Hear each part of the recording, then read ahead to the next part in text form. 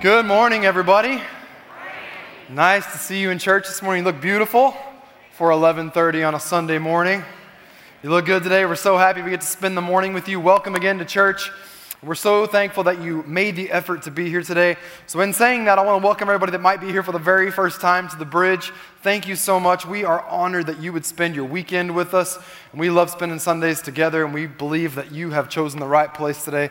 Really believe that God's going to speak to us. But if you are new, we want to welcome you and say thanks again for being here. And we would love to connect with you, tell you more about the church, answer any questions that you might have. If you have any questions about the church, we are here to help. I want to personally invite you. My name is Zach. I'm one of the pastors here. I want to personally invite you to stop by the Connection Center right after this service. It's to your right as soon as you walk out the first set of exit doors. We have a great team that serves there. They would love to answer your questions, tell you more about the church, and all of the different ways that you can get involved. So again, thank you so much for being here today. It is our honor to get to host you this morning. Thanks again. Let's put our hands together and welcome all of our guests to church today.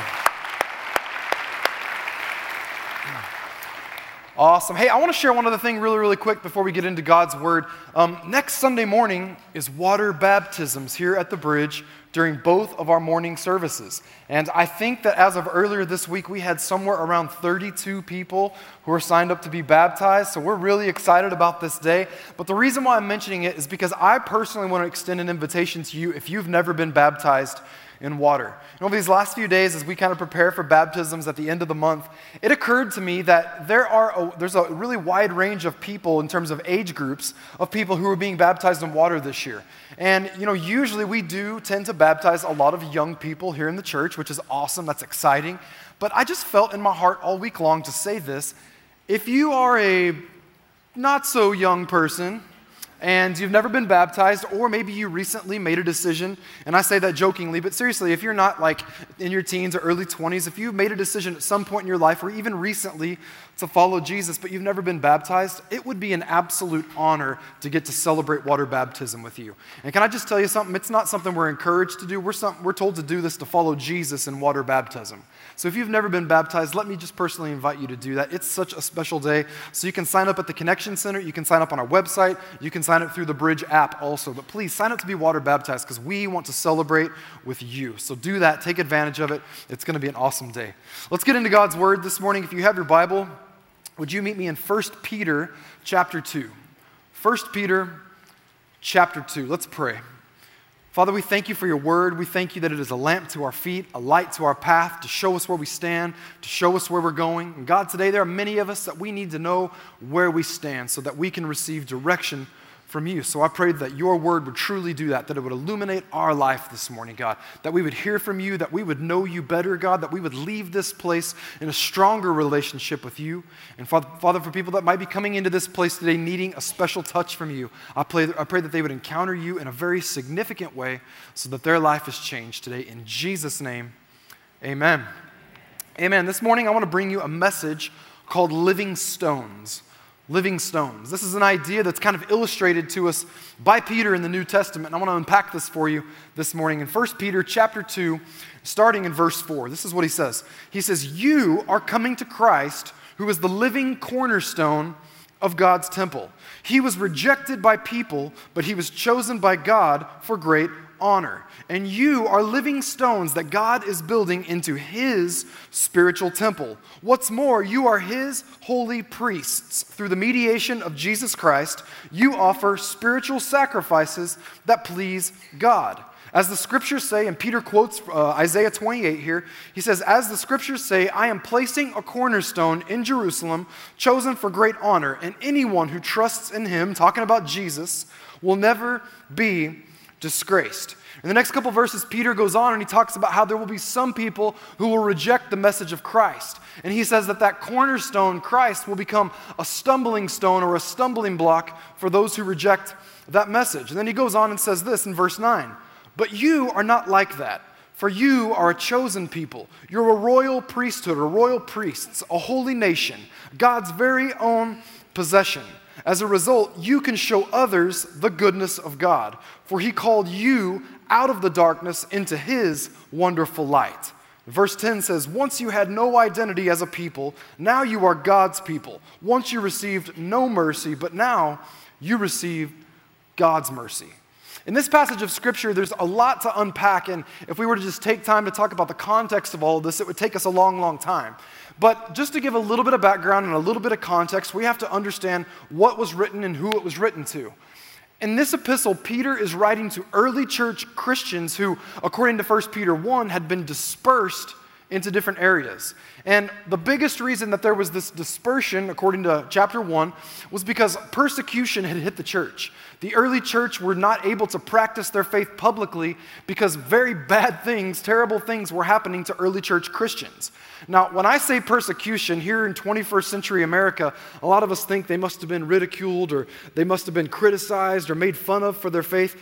It was a whole lot worse than that. People were dying for their faith in the public square. It was becoming government law in certain regions that you could not practice Christianity openly in many parts of this society in the days of the early church. And so what Peter's talking about is he says, listen, I understand that many of you who call yourselves Christians have been dispersed in different directions because of persecution. You've run for your lives, but you're still holding on to your faith. You're still practicing your faith. Now, what's interesting about that context is that we have to realize that the early church in these days, and especially to the audience that Peter's writing to, they weren't like us. They didn't meet just on a Sunday in a building like this that was up for everybody in the community to see. Most of the time, they practiced their faith corporately in private because they were worried about the consequences of practicing it publicly and in the open. So Peter writes to them and he says, listen, I recognize that you aren't able to practice your faith publicly. But here's the thing, your faith is not limited by the walls around you, or your faith is not limited to a church building. Instead, he says, you are the church. And how many know that the church is not the four walls around us? The church is who we are. If you didn't know that, when you become a Christian, a church is not just a place you go to. Church is who we are. We are the church of Jesus Christ. So when you think about church, realize the church is not the place that you meet at 11:30 on Sunday. Yes, there is a church building. There are walls, there's carpet, there's seats, there's flooring, there's decor, there's lights, there's a platform and all that good stuff. But this stuff is not the church. You are the church. I am the church. So if we get that understanding, one of the things we'll begin to realize is that the church is something that I am not just on Sunday. The church is who I am Monday, Tuesday, Wednesday, Thursday, Friday, and Saturday. We are the church. So in a time in which the early church believers were very much discouraged because of persecution, Peter is encouraging the believers and saying, listen, don't let your faith be bound to practicing openly, publicly within the four walls or stone buildings. Understand that you are living stones. You get to be the church in your everyday life. Now, what's interesting about that is I think that the early church actually had the opposite problem of what we in 21st century America have today. Because for us to gather like this, it's easy. We have freedom. We have liberty. In fact, we have safety to come like this and openly declare the goodness of our God, to praise and worship, to teach from the Word of God. Not only that, we can proudly declare here that our God is alive, that He's active, that He's for us, and that He lives within us, and we can preach that message to the world around us. What an amazing blessing we have to be able to do that. Sometimes our freedom becomes our greatest bondage. Because for a lot of us, when we think of church, we think about this. And church becomes this thing where it's like, well, I don't need to go today. I can just go next week. Or I can go next month, or I can show up occasionally. And sometimes we forget the whole point is that when we come together, we are strengthened. Why? So that when we go out into our daily lives, we can be living stones. So that we can be the church. When we come together, we're here to be built up, to receive from God's word, to receive from each other, to experience fellowship with God and with each other. Why? So that when we leave this place, we can go and touch the world in which we live. Does anybody believe that this morning? That's the purpose. And that's a little bit different than what the early church looked like. So Peter says, listen, don't let your thinking about what church is be bound to the stones that surround you or the walls or the brick and mortar that surround you. Understand, you are living stones. You are the church. You take the message with you every single place that you go. So I want to take some time this morning and I want to unpack this idea of living stones. What does it mean to be a living stone? I know that's not really a phrase that we use very often. Like if we're talking to each other about how to encourage each other in the Lord, well, bless God, go and be a good living stone this week. We don't say that very often. So what does that mean? How do we go about being living stones? Peter unpacks this really, really well, and I want to take some time to talk to you this morning about the characteristics of living stones, because what we are a part of is bigger than what we see with our eyes right now. This is the first characteristic. If you're taking notes this morning, this is the first characteristic of a living stone. Number one, living stones understand that their source of life is Christ alone. Living stones understand that their source of life is Christ alone. Now, I can say that phrase and that sentence that I just shared with you, that point, and to many of you, that's common knowledge. That's basic knowledge. It's like, yeah, I already understand that. But here's the reason why this is so important. We have to understand that outside of Christ, we're not really living stones, we're just stones.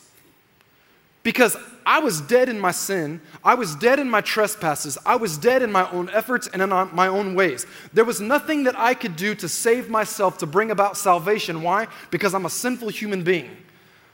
But then I met Jesus. And Jesus brought me back to life. The thing we have to understand is that I, in myself, am just a stone. I'm not a living stone, but Jesus, the cornerstone, is the one who conquered death and hell and the grave for me. So that when I came into contact with Jesus, all the life that was in Jesus was suddenly made available to me. And now this stone is no longer a dead stone. This stone is a living stone that has a purpose in this life, that has a message for the world around me. And I am no different than you. If you have come into contact with Jesus, the cornerstone, it's His life that is flowed into you. You are no longer a dead stone. You are a living stone. Now, let me just illustrate this to you a little bit further, because again, I understand that for a lot of you, this sounds really basic. Yeah, I kind of know that. I kind of understand that. Here's the thing. When I was a kid, my grandfather, he was a mechanic, okay? And for those of you that know my dad, Pastor Gary, very well, like my dad has this very ornery streak in him, okay? Like he likes to pick on people. He likes to give you a hard time. If he picks on you and gives you a hard time, that means that he likes you. And if you know my dad very well, that's how he is. Well, my grandfather was like that times 10. He had a real ornery streak, okay? Like he would get after you. But my grandfather was a mechanic, and my brother and I were both very lucky because we had old cars when we were kids. I had an old 69 Camaro, my brother had a 70 El Camino, and we wouldn't have had those old cars if it wasn't for the fact that my grandfather was a mechanic. He knew how to fix those old cars because something was always bound to go wrong with the old car. But when something would go wrong, we would just drive the car down to Grandpa's house, pull it in the garage, and he knew what to do. He would fix it right up. And I'll never forget the first time my grandpa ever got me with this trick, because my grandpa got a lot of people with this trick when he worked on their cars. And some of you who are familiar with cars, you know where I'm going right now. But my grandfather had this funny way of playing tricks on you that weren't that funny. He would say, "Hey, Zach, come on over here real quick." And he's got the hood up under my car, and he's kind of huddled down there under the hood. He's like, "I need you to help me with something." And as soon as I would get close enough to touch him, he would reach down and he would grab the end of the spark plug wire, which is electrified. And he would grab my ear, and at that very moment, this jolt of electricity would flow through him and hit me right in the ear, and it was like, whoa, and it would just freak you out, like this jolt of electricity just hit you, and to him, it was the funniest thing, And I'm like, how does that feel good? How do you enjoy doing that to people? Because it's like, really, who wants to grab the end of a spark plug wire? He did. He thought it was hilarious. And after he did it to me, I could always see him setting somebody else up to do it to them when he would work on their car. It was the funniest thing. And to know him was to love him. That's just kind of how he was. But here's the reason I say this. When I was thinking about this idea of my life, which was dead, coming to life when I met Christ, I thought about that analogy of grabbing a hold of electricity that is a source of electricity here that flows through me and makes contact with somebody else. When my dead life came in contact with the life of Christ, I, who was dead, was made alive again. And it's the same story for you. And the reason why we have to remember that and get that analogy is because the moment we become disconnected from the cornerstone is when the life flows out of us. And every single day of our lives, we have to remind ourselves who our source of life is. Why? Because every single day we become susceptible to walking back down the path of sin and death. We have that choice every single day of our life. Am I going to choose a life that's about me? Am I going to choose a life that's about my own interests? Or am I going to follow Jesus? Am I going to choose to follow the path that He has laid out for me? Sometimes that's not an easy decision. But here's the thing. If I can recognize that outside of Christ, I'm dead, I'm simply a stone, not a living stone, then I will walk out every day of my life knowing it's better to be alive in Christ than dead on my own. One of my favorite worship leaders, a songwriter, her name's Brooke Fraser. She said this in an interview one time that she was giving to other worship leaders and songwriters. She said these words. She said, When it comes to my relationship with God, I always have to stop and remember my BC life, my before Christ life. She said, because when I think about what my life was like before Christ, I recognize that it was empty, that it was dead, and that it was dry. And I don't ever want to get to a place in my life where I forget what God did for me, because I know how lost I was, I know how dead I was, and how sinful I was until Jesus came into my life. Listen to me, every single day of our life, those of us who call ourselves Christians, we cannot forget our BC life. We have to stay in contact with the cornerstone so that His life flows into our life and we don't walk back down the path of sin and death. We stay alive in Christ. Amen? Now, let's keep on talking about this morning. Let's talk about what it means to be a living stone. The second thought that I want to share with you, second characteristic of a living stone, is a living stone understands that in my earthly life, I have eternal responsibilities. And this is going to be kind of heavy. Let me say it one more time. Living stones understand that in our earthly lives, we have been given eternal responsibilities.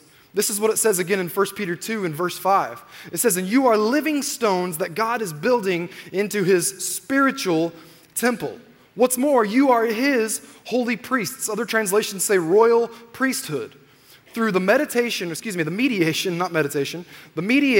of Jesus Christ, you offer spiritual sacrifices that please God. Now, if we want to take this and apply this in a very literal sense, what Peter is saying is that now we as a New Testament church believers, we have priestly responsibilities.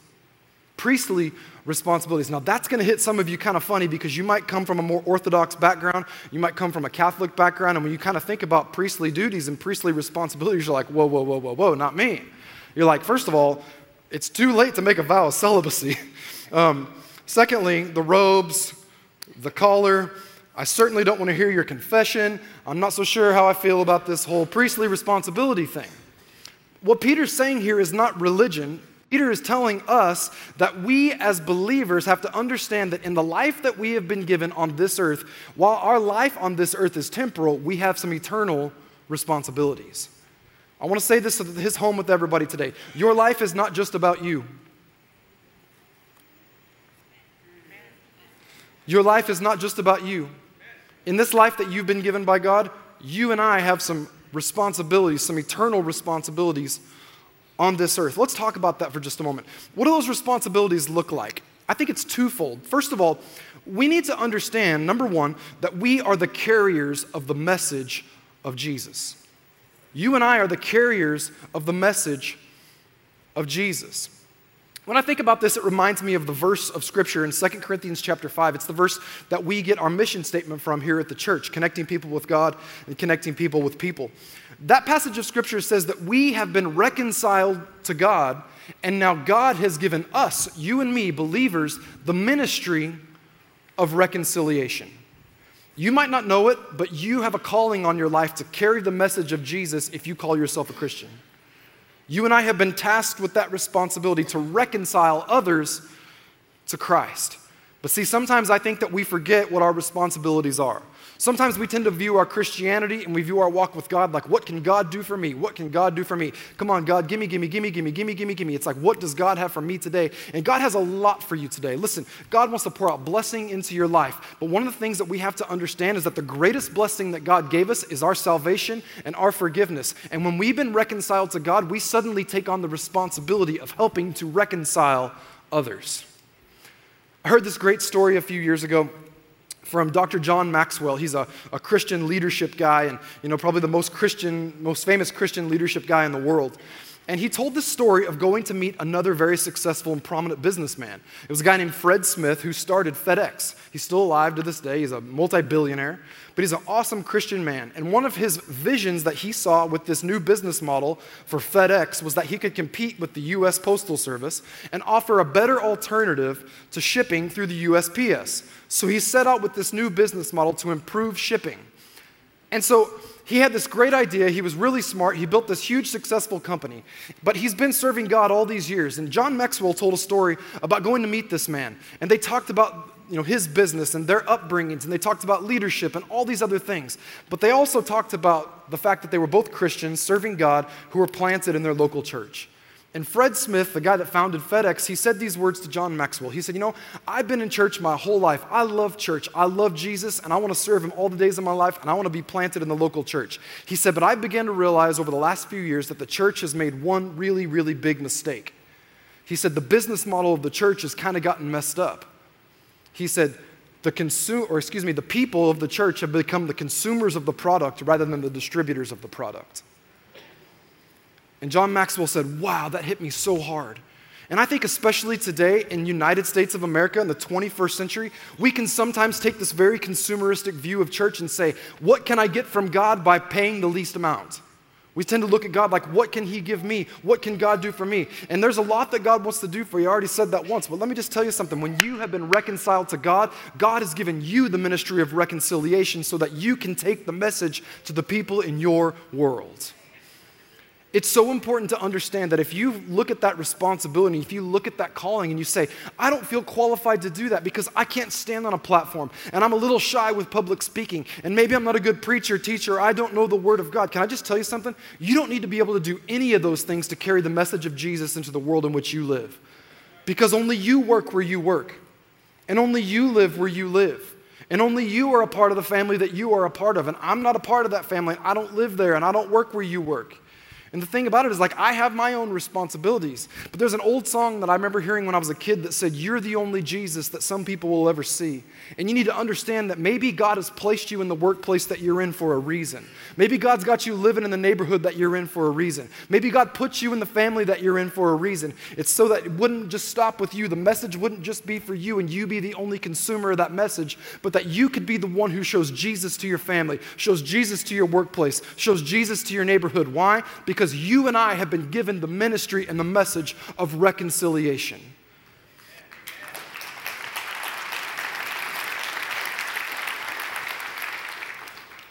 And listen, before we move forward, how selfish of me to be reconciled to Christ and say, thank you, Jesus, for saving me. Thank you for forgiving me, and not care about anybody else's reconciliation.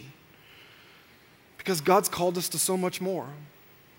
I'll say it one more time because maybe this is a lesson that a lot of us need to learn. Your life is not all about you. My life is not all about me. God has called us to so much more. But here's the second side of that coin. We talked about how living stones understand that in our earthly lives, we have an eternal responsibility. First of all, we talked about how we are the carriers of the message. But here's the second part of this. We as Christians are called to live lives of sacrifice. We as Christians are called to live lives of sacrifice. Now, some of you hear that and you're like, man, I didn't come to church this morning and have somebody tell me all the things I got to give up and all the stuff I got to do to make God happy. Here's the thing. Scripture all throughout the New Testament talks about what it means to bring a life of praise toward God. And one of the most specific places that we see it is in Romans chapter 12. The Apostle Paul, he says, I urge you, therefore, brethren, to present your bodies as a living sacrifice. Now, there's a lot of layers to that statement, but let me just put it to you in two ways. God wants us to make ourselves available, not just for what he can do for us, but what he wants to do through us. Maybe one side of your Christianity that you haven't yet tapped into yet is what God wants to do through you, not just what God wants to do for you. Because God wants to do a whole lot of things through you, and there's a whole wide world of opportunities that are right there around you if you open your eyes to see all the things that God wants to do. I believe the other side of this, when he talks about our physical bodies, I believe that in this life, and this earth in which we've been put, we're only going to be here for a short amount of time, really, if you look at the span of time. If you think about that, I have to be a steward of this body that God has given me so that we can be as effective as possible in the time that we've been given. That also means I just put myself at the top of the list of people that probably need to go back to the gym. But that's one way in which we offer sacrifice to God. Now, let me give you three other quick ways that we are to live lives of sacrifice, okay? These three became alive to me over the last few years of my life, and I began to realize that all perspectives, all ways of my life, God wants me to be thinking of him before I think of anything else. But three of the greatest ways that we can live sacrificial lives in the kingdom of God is what we do, or by choosing to do, with our time, our talent, and our treasure. Time, talent, treasure. Learned this lesson a long time ago. Obviously, when we talk about our treasure, it talks about our finance, our resource, the things that we have. If you think about the money that you have in your bank account, you can either choose to spend it or you can choose to invest it. And if you want to have more long term, then you can choose to make investments today so that it will grow and it will be there for you later on in life. So with every dollar that you have a decision. Do I want to spend this or do I want to invest this? Do I want it to be here now and gone the next moment, or do I want to invest this right now so that it's there for me later and in greater sum? You have that decision. Well, let's talk about that same decision when it comes to the other two areas. What do you do with your time? Do you spend your time or do you invest your time? Because we have to find that balance in our life. See, for all of us, there are things that we can spend our time doing that there's nothing wrong with finding a certain amount of gratification. But we have to find that healthy balance in our life. Are we spending more time on our own gratification, or are we investing time in things that are going to outlive us? Our time, our talent, our treasure. Let me ask you about your talents for just a moment. See, for all of us, we all have unique giftings and talents and abilities. The talents that God has given you, He did not give to me. And in the church world, I know that we tend to glorify the people that stand on platforms or sing songs or preach messages. But here's the thing. There are things that you can do with your gifts and your talents and your abilities that I cannot do. All of us have unique gifts, talents, and abilities that make us who we are. Why? Because they're given to us by God. And we have to understand that what we do with those talents are a choice. We can either spend them on things that bring us fulfillment, or we can invest them in things that will outlive us. It's totally up to us. But God is saying, look, I've given you all these gifts. I've given you time. I've given you talent. I've given you a certain amount of treasure. What are you going to do with what you have? Are you going to choose to spend it? Because sometimes, have you ever noticed that sometimes spending turns into wasting? Have you ever looked at your spending patterns and looked back and like, oh my God, where did all of it go? And even though everything that you bought was supposed to be bringing you a certain amount of gratification, when it was gone, you looked back and thought, I didn't really spend it as much as I just wasted it. I wish that I had invested it. How sad to get to the end of our life and have God look at us and say, I gave you all this time. I gave you all this talent. I gave you all this treasure. Where did you spend it on? Was it wasted or was it invested? I believe as a people of God, God is calling us to invest our lives in things that will outlive us. In things that will outlive us. Generations, the kingdom of God, eternal things. Speaking of that, I think there's a few other things that we could talk about, but let me just throw this thought at you because this is something that really consumed my mind and my heart over the last few days. When I think about this idea that I'm a living stone and I'm building my life on the cornerstone that is Jesus, it's so easy for us as Christians to sometimes think, well, it's all about Jesus, the cornerstone, and me, the living stone, right on top of it, and nobody else matters. It's amazing how we can sometimes fall into the trap of making our Christianity, well, it's all about me and Jesus, and who cares about everybody else? It's funny when I talked about, my life isn't all about me. That's a lesson that, you start to learn when you're getting into ministry, but let me tell you, man, I learned that lesson hard when I started having kids. My life is not all about me. I went to a wedding last night, and the parents of the bride were in first service this morning. We were talking to them after this, but I'll tell you what, you learn that life isn't all about when you got to pay for your daughter's wedding. And they're wonderful parents who raised a beautiful bride, and she's a wonderful, wonderful girl serving Jesus. But I look back at it and I think to myself, man, there are some hard lessons that we sometimes have to learn in life to understand that our life isn't all about us. But when I think about my kids, when I think about the next generation that's coming up behind us in this church and in this valley, one of the things I have to realize is that my relationship with God isn't just about me and God. Jesus is the cornerstone. I'm a living stone. But what about the other stones that God wants to build on top of me? What about your kids? What about your grandkids? What about your great-grandkids? Are you willing to invest your life in such a way that you make investments today that will outlive you tomorrow? I hope that like the ceiling of my life is the floor of my kids' life. I hope that they get to stand on greater platforms than I do. I hope they get to have better opportunities than I ever had. But I have to choose to invest my life rather than just make it all about me and spend my resources in my own fulfillment. That's such a crazy thing for us to think about because sometimes we don't consider the sacrifice and the investment that it's going to take. In Europe, there's all these cathedrals that you see throughout the continent. We don't have as many here in the U.S. We have more on the East Coast. But in Europe, there are these cathedrals that in some cases took 250 years to build. And if I think about that for just a moment in our modern church world, what if we came before you and said, okay, church, We're really excited. We're going to build a new building. Here's the good news. It's going to cost this much. Here's the bad news. It's only going to take us 250 years to build it. Like, how many people would invest in that building project when you weren't going to be around to see the day that it was completed? Probably not many of us, because oftentimes we want our investment to turn up like fruit for us tomorrow. We want it to be profitable tomorrow. But what if God is calling you today to make investments that will outlive you so that your grandkids can experience things you never got to experience? What if the greatest calling of your life is simply to lay it down so that your kids can do even greater things, so that your grandkids can do even greater things, so your great-grandkids can do even greater things? Because I got to be honest with you, as a church, a lot of the plans that we find ourselves making are no longer about us, but how the next generation can flourish here at the Bridge Church. God is calling us to sacrificial thinking and sacrificial living that says, I am living more than just my own fulfillment. I choose to invest my life in something that will outlive me. My life is not about me. And finally, the third characteristic of a living stone. Living stones understand that their identity is found in the kingdom of God and not in the kingdoms of man. Living stones understand that their identity is found in the kingdom of God, not the kingdoms of man. Listen to this, verse 10 from 1 Peter 2. Peter says, once you had no identity as a people, but now you are God's people.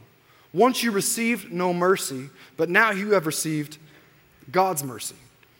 You know, referring back to 2 Corinthians chapter 5, the verse from which we get our church mission statement. When Paul talks about we have been reconciled to Christ, he says, now you are Christ's ambassadors. You are to go and plead with the world to be reconciled to God. That whole idea of being ambassador for Christ is such a weird thing. Because if you think about what the definition of an ambassador is, it's somebody who lives, or their identity, their citizenship is found in one nation, but they live temporarily in another nation so that they can bring the message from their nation of citizenship with them to that place. And that's what we are. We have been called to this earth for this time. We don't know how many years, but we are not just citizens of this earth. We're not just citizens of the Temecula Valley, of Southern California, of the United States of America. We are citizens of heaven. We have been bought by the blood of Jesus. Our eternal identity and citizenship is found in heaven and in the kingdom of God. It is not in the kingdoms of man. And see, here's the thing. We live in a world right now that wants to divide us according to our differences. Like, if you look around the room right now, there's a lot of people from a lot of different places, even a lot of different nations, a lot of different languages, races, colors, ethnicities that are represented in this room. And it would be so easy if we took on the characteristics of the world to look at each other and divide ourselves according to our differences. But you know what we all have in common? We've been bought by the blood of Jesus. And we have to get to this place as Christians and as the church of Jesus Christ where we don't allow the world to show us and tell us what our identity is. See, I can't control the earth that I was born into. I can't control who I am. You are who you are, and I am who I am. So if this is who God has called us to be during the time that we've been put on this earth, we should celebrate our diversity and celebrate our differences. But you know what? The church is at this interesting place in time where we are allowing political correctness to divide us, point out our differences, and say, you should live like this, and you should take on this. No. I'm a child of the Most High God. My citizenship is in heaven, and there is no color, there is no creed, there is no ethnicity that should divide you and divide me. Because when I understand that, I recognize, who was I before Jesus? What did I have of any significance before I had Jesus? I was dead. I was lost in my own sin and my own trespasses. And living stones understand that I can't be seen. I can't see myself through the identity that this world wants to put on me. I have to see myself for the identity that I have in Christ. And we might look different. We might come from different places. We might even speak different languages. But the one thing we have in common is Jesus. And that's a message that we have to live out every day of our lives. We have to take that message with us. We have to model it for the people in our world. And we have to show them that we are living stones. Church isn't something that's bound within these four walls. It's who we are every single place that we go. Our citizenship is in heaven. And I have to see you, and you need to see me through our eternal citizenship and our eternal identity. You know, as I was thinking about this message this week and over the last few days, like this passage, I haven't been able to kind of get away from it. And I was just thinking about how, Peter had the boldness to write this epistle. And what's so interesting is that Peter was a guy that made a lot of mistakes. Like, if your mistakes were recorded in Scripture the way Peter's were, you'd probably be embarrassed. But yet some of his great victories are in Scripture also, and we saw that this guy went on to live out an incredible life that was so much bigger than himself. I was thinking about this passage of Scripture, what it means to be a living stone, and I was reminded of how Jesus told the disciples, he talked about how, listen, if you want to find your life, then you're going to have to lose it. And if you want to hold on to your life, you'll definitely lose it. And as he taught that to his disciples, I went back to read it, and it's in Matthew 16 that story unfolds. And it all happens because one day, Jesus tells the disciples, listen, there's a time coming where I'm going to have to lay my life down.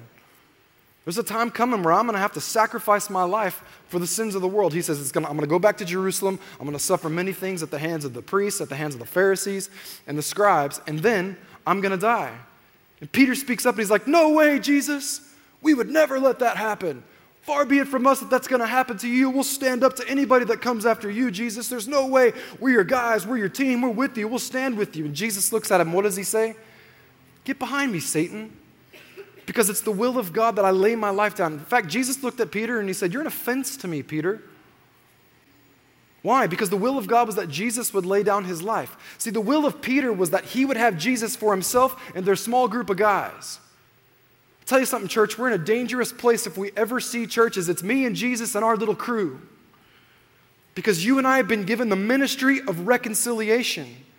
And it's easy to look around this room and say, well, this is a big church or it's a big group of people. It ain't nothing compared to how many people are in the Temecula Valley and in Southern California, in the state of California, in the United States and across the world. There are a whole lot of people that need to hear the message of Jesus, and God has chosen you and me to be the ones who carry it to them.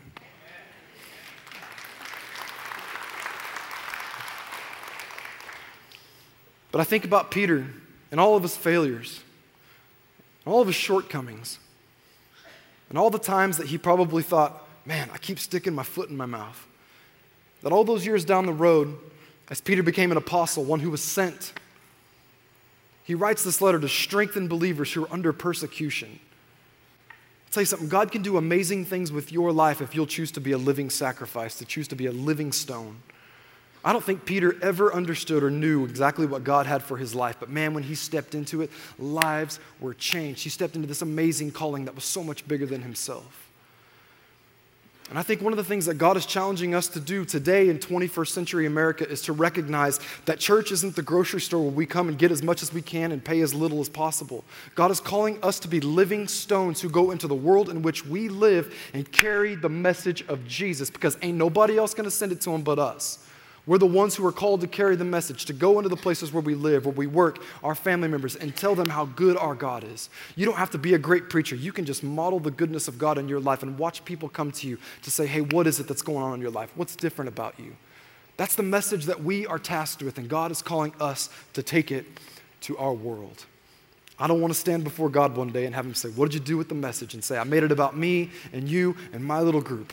I want to stand before God one day and have God look at me and say, well done, good and faithful servant. You lived your life a living stone and a living sacrifice for the people in your world. Amen? Amen. Can I pray for you this morning? Father, I just thank you so much for your word. God, I thank you that it brings clarity to our lives. God, for those of us who need direction or correction, it brings that into our lives as well. God, we stand here today as your people, recognizing that we're imperfect, but we want to be used by you. We make ourselves available to you. So use us, God. I pray in Jesus' name that as we choose to go daily and be the carriers of your message, that you would open up doors of opportunity that even if they seem like they're bigger than us and a little bit frightening, that we would have the boldness to speak the truth, to model the truth of who you are in our lives. God, I pray for the ones here today, Father, that feels as though they're unworthy and they're unqualified to be a carrier of that message. I pray that they would understand the life that they have been given because of their relationship with you. And they would choose to speak life to other people and model life to other people in their world. And we thank you again, God, for all that you want to do for us. But today we recognize that you want to do even more through us. We make ourselves available in Jesus' name. With heads bowed and eyes closed for just one more moment, I just want to ask everybody to take an inventory real quick of your own life and ask the question, where do you stand when it comes to your relationship with God? You might have walked into this place today and the idea of being in church was a little overwhelming because you don't feel like you're in right standing with God. Maybe you feel like you don't have a relationship with God. You might even feel like you're unworthy to have a relationship with God because of your shortcomings and your failures and your sin. I understand that. Scripture tells us that sin is the thing that separates us from God. But here's the good news. God loved you so much that right there while you were lost in your sin, He sent His very best in exchange for your very worst so that you could come into relationship with Him. Scripture tells us that while we were still sinners, Christ, the Son of God, Jesus, the sinless, spotless Lamb of God, came to this earth and died for us, taking our punishment on His back so that we could walk free. But not only that, Scripture tells us that 3 days later, God raised Jesus from the dead, conquering death and hell and the grave for all of eternity so that you and I would not have to face it. We know that all we have to do is put our faith in Jesus Christ, believe that He died for us, that God raised Him from the dead, and that we can walk into a relationship with Him and experience this thing called salvation, where we are forgiven of our sins, we are cleansed, and we are made righteous before God. If you've never done that before, or maybe you did it a long time ago and you feel like you're far from God, I want to give you an opportunity this morning to come back into a relationship with God. Nothing special about what I'm saying. It's the Spirit of God, I believe, that might be speaking to you right now where you are. And if you feel like there's something in that message that's tugging at your heart and saying, I need to make a decision to get right with God, I believe that's the Spirit of God speaking to you this morning. We're going to pray a prayer right now. And all you got to do is wrap your heart around these words, believe it with everything inside of you, but make a decision to walk with Jesus and follow Him all the days of your life. Let's pray a prayer right now. Everybody right out loud, repeat these words after me. And let's ask God to come into our lives. Say, Dear Jesus, I thank You for dying for me, for taking my place on the cross. I want to follow You. I want to walk with You. I want Your forgiveness. I want Your salvation, and I want the life that You have for me, both now and for all of eternity. So I choose You today. Thank You for taking my place and giving me new life. In Jesus' name, amen. Amen. Hey, right now I know that we're almost done with our service, but please hang tight for just a moment because this is a very important thing in the service. If you made a decision to follow Jesus this morning, this isn't the end of the road, it's simply the beginning of your journey with God. We want to help you start taking your first steps in that walk with God.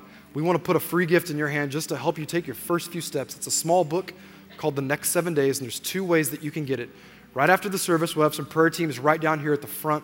If you just come down here, talk to one of these prayer teams, let them know you made a decision and you want to get the book, they'll give it to you. We don't need anything from you, but we are happy to help in any way that we can. If you need someone to pray with you, that's what these teams are here for. We would love to pray with you, stand with you, and agree with you today. But if you made a decision and need to go quickly at the end of service, please stop by the Next 7 Days desk between the glass doors before you exit the building. They're there to help you, to give you the next 7 days and pray with you if you need prayer. But we're so glad you made that decision. Welcome to the family of God. Can we just put our hands together today and welcome some people into God's family? Awesome. Welcome, Pastor Gary.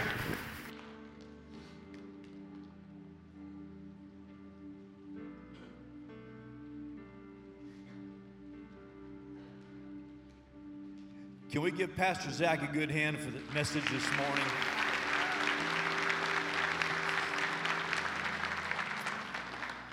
I want to thank you this morning for being here, and this is the time in our service where we worship God with our giving. And you'll notice on the screen there are different ways that you can give. And I just want to say this morning, thank you so much for your faithfulness, giving to God's work. You know, we are making a difference in our valley and across this area. Also through missions, investments, and teams that we're working with, we're making a difference really around the world. So you are impacting our world. And I want to say thank you so much for your giving today. One little note I need to refer to this morning before we give. Last week we made an announcement, and you may have received an email about this. If you text to give, if you give online, or if you are set up as a recurring giver, we're in the process of switching to a new giving online platform. So as a result, we need you to set up on the new platform and then cancel the old platform. You've already received emails about that. Most of you have done that. We just don't want to miss anybody, so be sure and check that out. Also, We've got a brand new Bridge Church app that is now functioning. You can give through that app. And we just want to say thank you for being so faithful. God is good to us, and we give back to him to thank him for his faithfulness in our lives. So this morning, as the ushers come, please remain in your seats until we're finished. It'll make it easier for them to receive and secure our giving. And let's watch church news together.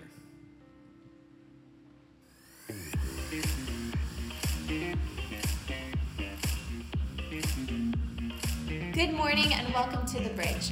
My name is Ashley and I want to give you a very special welcome today. We hope that you feel right at home this morning and that you and your family have a great experience. Church is so much more than a place we go on Sundays. Church is who we are. There's always a lot happening at The Bridge and we want to do more than just tell you about it. We want to give you an opportunity to be involved. Here's a look at a few things coming up in the days ahead. We hope you'll find your place and be a part of what God is doing here at The Bridge. Water baptisms are happening next Sunday during both of our morning services.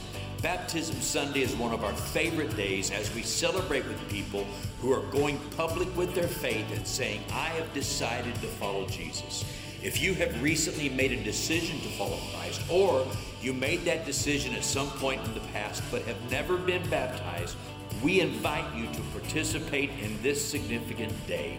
Just sign up after this service at the Connection Center and our team will give you all the details. You can also sign up on the website or through the Bridge Church app. Let us celebrate with you as you follow Christ in water baptism. Hey parents, just a quick reminder from Bridge Kids. There are times during the service where your child may need you. Be sure to have your mobile device handy so we can send you a text to respond to the needs of your child. Our goal is to provide a simple, practical way to contact you anytime your child may need your attention in Bridge Kids. Because we care about your kid. Hey ladies, our Monday night Bridge Women Gathering is happening tomorrow night. And I am so excited about this event. We have a very special guest speaker coming, Pastor Janet Conley from Cottonwood Church in Los Alamitos. It is going to be an amazing night and you don't want to miss it. So be sure to invite all the girls in your world and be sure to come early for shopping and light refreshments. And remember, as always, childcare and Spanish translation are provided. I can't wait to see you tomorrow night at 6:30 p.m. If you're new to The Bridge, we want to personally invite you to stop by the Connection Center before you go today. Take a few minutes to come and say hi.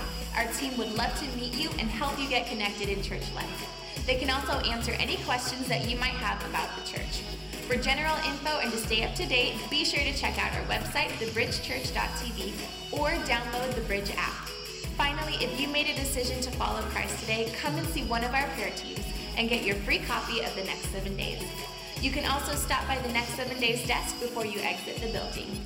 We want to help you start your walk with God. Thanks again for spending your morning at The Bridge. We love being in church with you. Hey, thanks again for joining us in church today. So glad you were here. Did you enjoy church today? Hey, thanks. Remember, we don't just come to church. We are the church. And as you go today, those of you gentlemen who can help us for 10 minutes, we're going to be setting up for Bridge Women tomorrow night over in the Youth Center. We'd appreciate your help. Thanks so much. Have a great, great Sunday.